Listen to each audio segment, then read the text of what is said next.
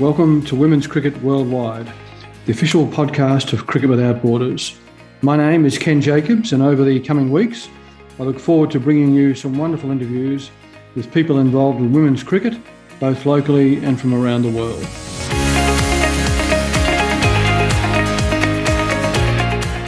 Well, it's my pleasure today to welcome Sarah Elliot to the Cricket Without Borders podcast on women's cricket worldwide. And Sarah, of course, has played a key role with Cricket Without Borders on several tours as our tour manager, and was also instrumental in arranging our tour to Darwin in 2013 when living there with her husband, Rob.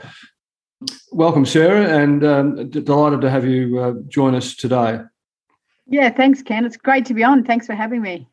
My pleasure. Now, I just mentioned Darwin, and you've just returned from Darwin. Can you perhaps just tell us a little bit about that before we go into a bit more detail about your own cricket career? Yeah, of course. Darwin almost feels like a second home. We did spend nearly 4 years living up there, and it was sort of a crucial period in my cricket career. So I played club cricket up there and was involved in the Institute of Sport up there. So for us, it started out as a family holiday just to reconnect with people up there. But the ACA, the Players Union, had a Masters tour that coincided. So I joined in with that, and we had a lot of fun going into schools and running community clinics and academy sessions, and had a great 5 days. We played a game and, took some cricket up to the NT, which was great. It's the middle of their cricket season. That's the beauty, I think, of Darwin, is they do play in the opposite season. So it's a real draw card in terms of, if you're living down south and you want opportunities in the winter to have some match practice, it's a great place to go. And the Masters, the ACA Masters, that takes place all around the country, Sarah? It does. It's really targeted at country regions with the idea of it supports past players. It sort of aims to reconnect us as a past playing group and keep us connected to cricket. But the main goal of it is to give cricket a presence in those country regions. So I think they normally hold 2 or 3 a year maybe, and this is the first time for a little while that I can remember anyway that it's been in Darwin. So we had the likes of Michael Kasparich and Terry Alderman, along with Julie Werner, who's a NT, a girl herself that played for South Australia, a mixture of boys and girls on the tour. It was a lot of fun. Oh, terrific. So go back well before Darwin now, into when you first started playing the game, and interested to understand what was the attraction of cricket for you, and how you first got into the game of cricket.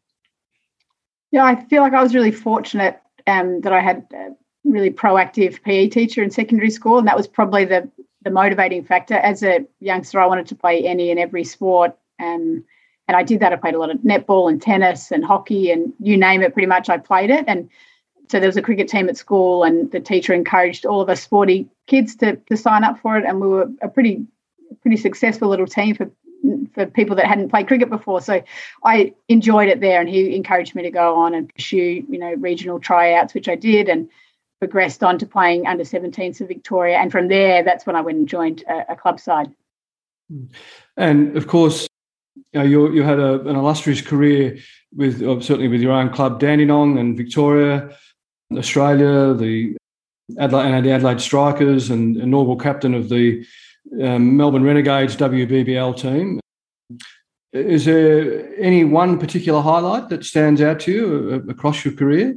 I know there have been many, but is there one that stands out to you?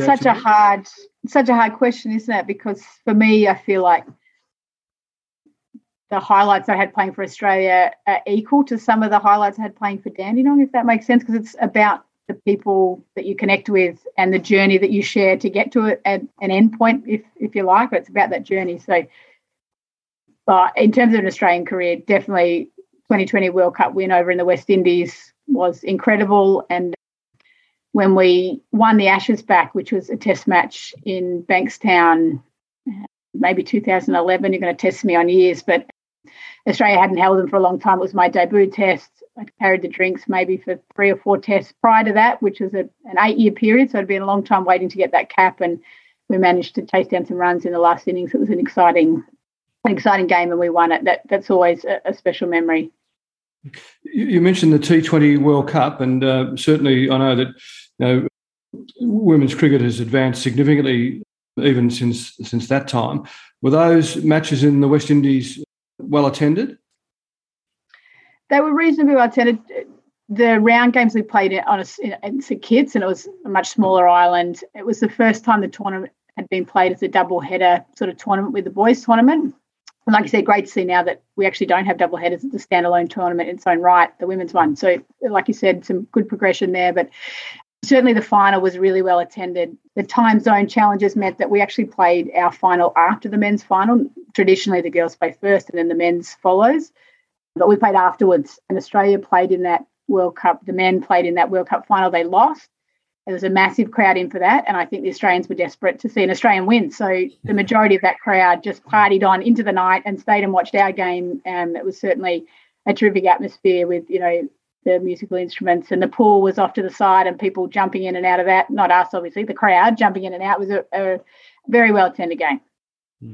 And of course, no mention of your career could take place without mentioning your century for Australia, and not only the century for the fact that you made the century, but the implications of that having Sam with you and what that actually led to with Cricket Australia. And people, have often referred to that, the fact that you were instrumental in the development of Cricket Australia's parental leave policy.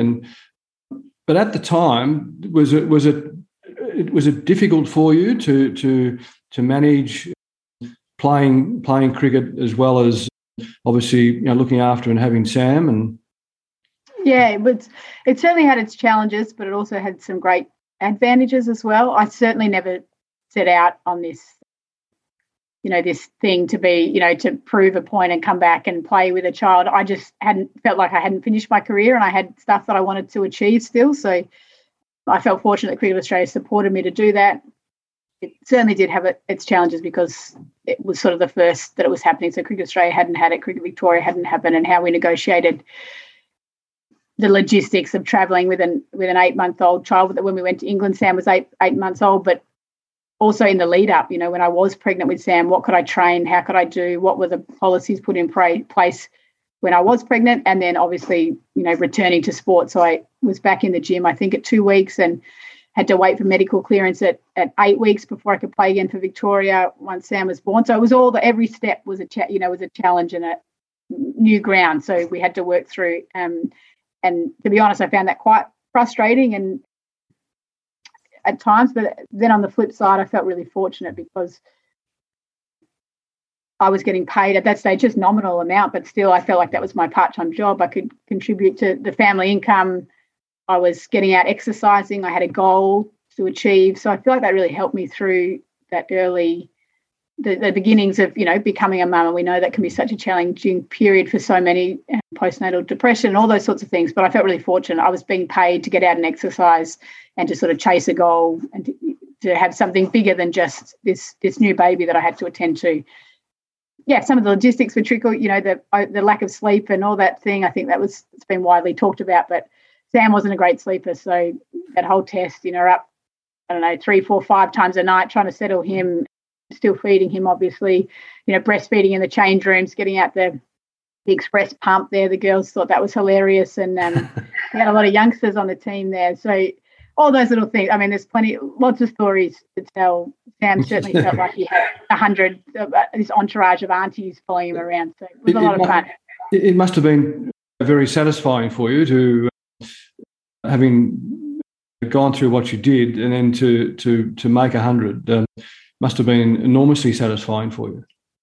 Oh, absolutely it was. And I think that's the dream, isn't it? When you grow up, it's, wearing the baggy green and then to make 100 is something really special. So extremely satisfying. And a credit, I think, to the Australian selectors too. They took a real risk in lots of ways in terms of taking me over. And it could have very easily not panned out that well, but it did. It was the first time that they'd selected different teams for the one-day series and the test series.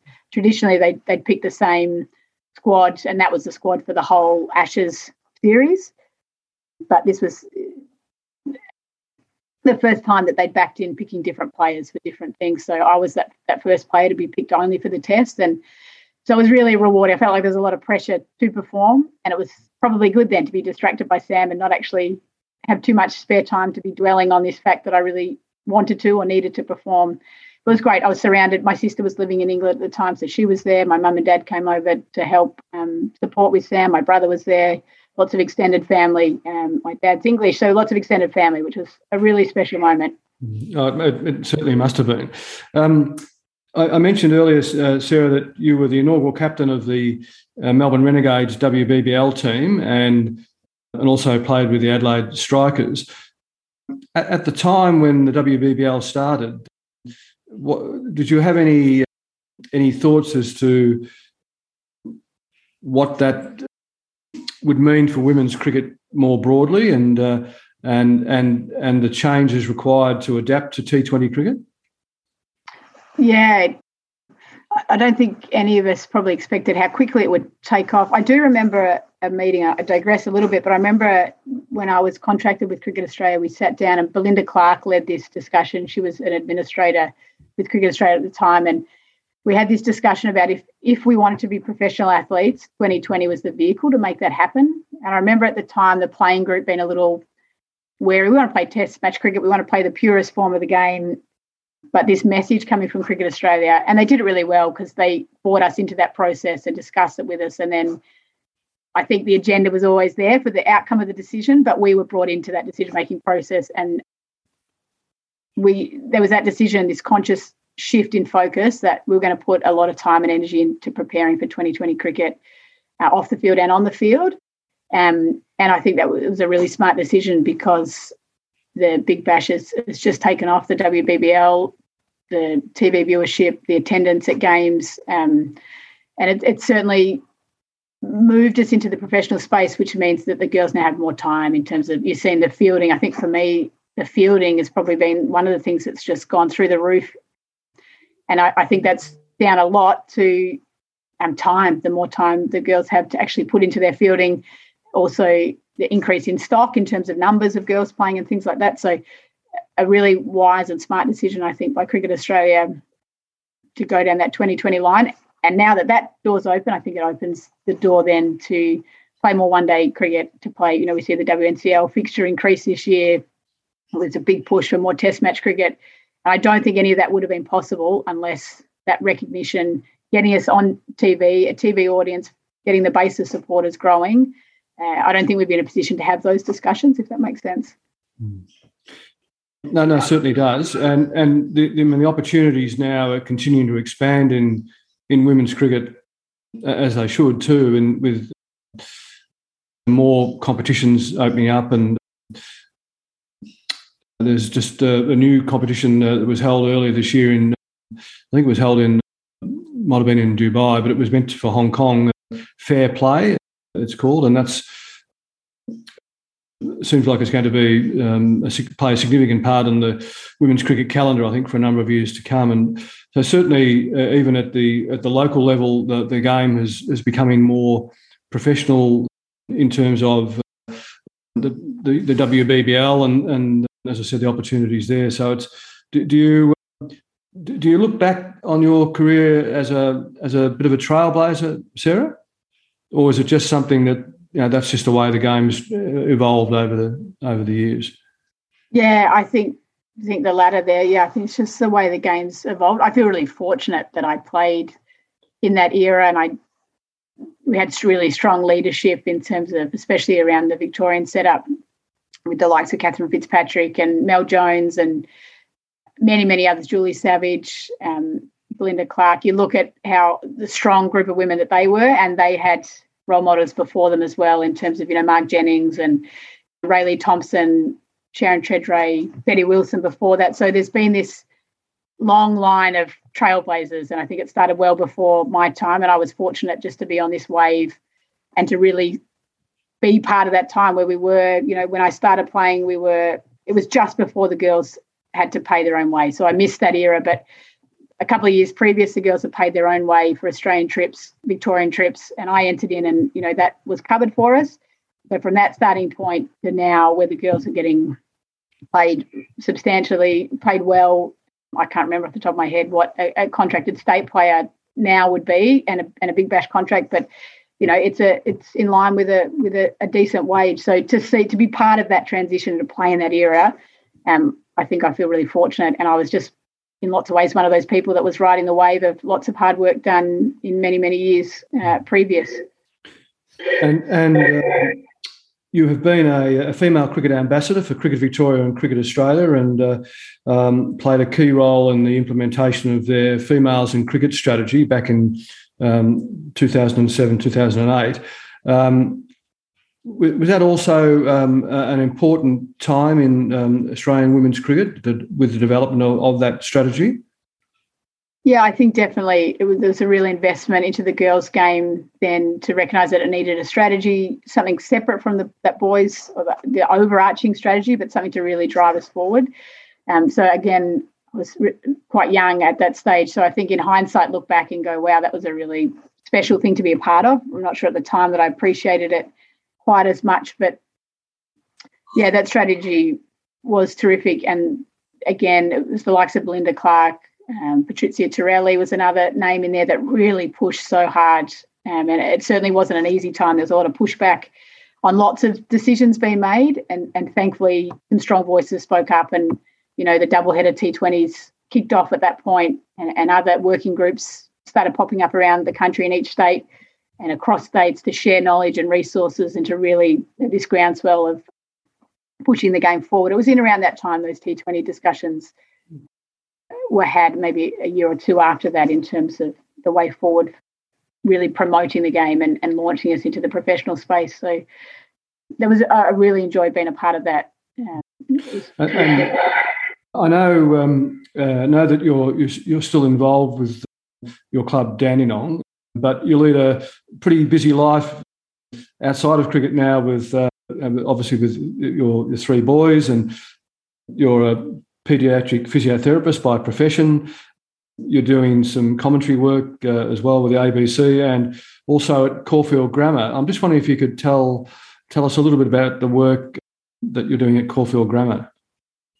Yeah, I've been fortunate enough now for the last 2 years to be the head of their female cricket program, which is great. We've grown from really nothing. Now we've got about 40 girls playing at the school, which has been terrific. I think it's a real avenue of opportunity to get into that school system to promote the game. So fortunate to have some really good coaches coaching our girls, and we play both in the sort of APS, AGSV competition, but also we've entered some community competitions. And I'm seeing a real love for the game for girls that have never played it before, but sporty kids, and they've seen it on TV, they want to get involved, they come down, they've got good raw skills, and then to be able to work with them and see them sort of fall in love with the game. And a lot of them won't go on to play Premier cricket or state cricket, but if they go on and play community cricket or have this lifelong sort of love of cricket, of the game, and also being outside, being active. And I think the opportunity cricket allows for friendships to form, that the nature of there is downtime within the game. It's such a valuable thing for those teenage girls to be a part of. And that idea of team success is really special to be a part of. So I'm excited by what Caulfield are doing and the resources that they're putting behind growing that program. And is cricket as a sport becoming more popular in other schools as well, Sarah? It is, yeah, it definitely is. The GSB run, I think, the best competition in Victoria in terms of a school competition. And sort of APS, AGSB are just entering into it, but we are seeing an uptake, and I think that's the fruit of it being a visual sport now. It's in the newspapers, it's on social media, it's, you can turn on free-to-air TV and you can actually watch girls play, and it gives girls something to aim for. It's sort of an aspirational pathway. So, yeah, absolutely. I think probably the gap then is how we retain them outside of school, or in that it's always been that challenge. Once you can start working and other things take off, how do we actually keep them engaged, and what's that pathway structure through that middle period? And I mentioned the commentary that you're doing with the ABC. Can you just explain how that came about, and you obviously enjoy it? I'm really enjoying it. Yeah, it was very random actually. It's like you spoke about that after the period with Sam, the parental leave. I feel like I sort of get rolled out whenever there's something to do with maternity leave or whatnot. Then And so I did a random interview with someone for the ABC. They rang me up and we did an interview, and they must have been desperate for people, because the girl that did the interview said, would I be interested in doing some? So that's sort of how I got my start, and I had absolutely no idea when I first turned up, but it's been a real privilege to sit and watch cricket, an uninterrupted game of cricket. That doesn't happen often with the three kids running around in the background. So to actually get paid to sit and talk about cricket. I like the idea of radio because nobody can see me. I feel like I'm just sitting having a chat with my mates. Sometimes I've got to remember that the rest of the country can actually hear me.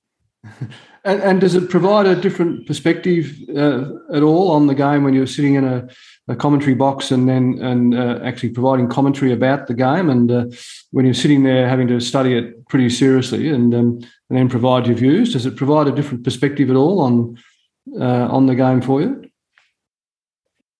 I think probably this perspective's similar, but just the time afforded. I mean, you get the luxury of sitting back without being in the heat of the battle to actually think through options. So certainly a bit different than when you're captaining and everything's happening at once and the pressure of making decisions. I've really enjoyed actually being able to watch a lot of state cricket, both Sheffield Shield and the WNCL games. I must admit, you lose touch a little bit with life being so busy that opportunity to actually sit down and watch. I really enjoyed the opportunity. It supported me to see this next rung of players coming through. So we get to see the Aussie stuff, but to actually see the state cricketers and those youngsters coming through, and to look about, the way they're going about their cricket and approaching it and the strategy that's involved. I've really enjoyed watching on that. It's given me a bit of fire in my belly to, sort of want to get back involved in that more high performance side of the game. I've really enjoyed it. To hear other people's opinions too. It's great to sit next to one or two mates and have a bit of a chat and get their insights and sort of have a discussion. And you just touched on it, and I appreciate that. Obviously, as I mentioned a couple of occasions, you led a very busy lifestyle. But do you envisage at some point in time that you might move into coaching, as well at a high performance level? I would love to do some stuff in that space. The wrestle's always how you juggle the family. Rob and I have always been big on that, the idea that somebody's home with the kids and that time, especially while they're young, to invest in them and to enjoy them, if that makes sense. So coaching's always a tricky one, because I feel like you're as committed, if not more committed, than the players in terms of time commitment and that mental load that it takes. So I would love to be. I've just got to work out how I can fit that in the schedule. Certainly some talk. I'd love to go up to Darwin. They run some great programs over the winter. 365 cricket programs just started up, and a few others. So it'd be great to dabble in some coaching and to see where it takes me. I'd love to explore that. Sarah, I've really, really appreciated your time this morning. And just before I let you go, I was just wondering if you could offer any thoughts on where you see women's cricket in the future. It's a big question, Ken. My goodness. Look, I think it's continuing to get stronger, isn't it? There's exciting opportunities at an international level. And I think when you speak about that fair break tournament and things like that, I see women's cricket that can play a real key role in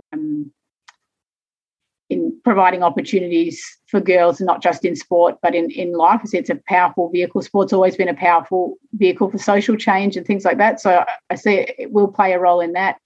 I think hopefully we'll see other nations enter into the competition as well. I feel like it's difficult to do in a traditional men's space of the game, but in the girls, hopefully we will see the likes of USA and some of those European countries really step up, the non-traditional cricket playing nations. I think that could really happen through the girls' side of the program before it does the boys' side of the program.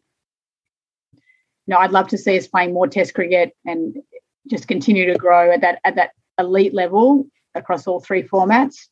The question and the challenge, and this is across all community sport, is what happens at this community grassroots level. I think that's still a really big challenge.